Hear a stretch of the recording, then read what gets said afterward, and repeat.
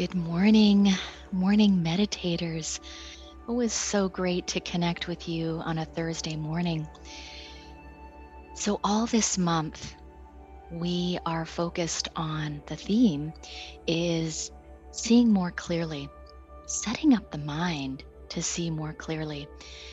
So, if you join these sessions regularly, you know that I always like to spend a few minutes inspiring you with not only the theme for this month, thinking and seeing more clearly, which is very useful in life, but how meditation in particular helps us with this. I think when I understand things like that, it inspires me even more with practices like this. So, as you're listening to these opening words, just allow yourself to settle into the seat wherever you are. That could be a seat where you normally sit during the day, or maybe you want to take a seat somewhere else. That's up to you. And if you wish, if you feel comfortable, you can begin to close your eyes or leave them open. It's up to you. But closing your eyes automatically begins to calm the brain. Always a useful thing when it comes to thinking and seeing clearly.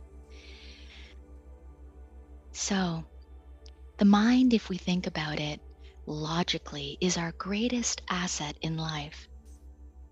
It is the quality of the mind that determines how we feel about our lives and ourself, how we perform on a daily basis, how we think about things, how well we bounce back, how we see and experience what happens around us, and even how we experience our own health and well-being. Everything is a mind thing. The quality of our mind greatly determines the quality of our life. This makes sense.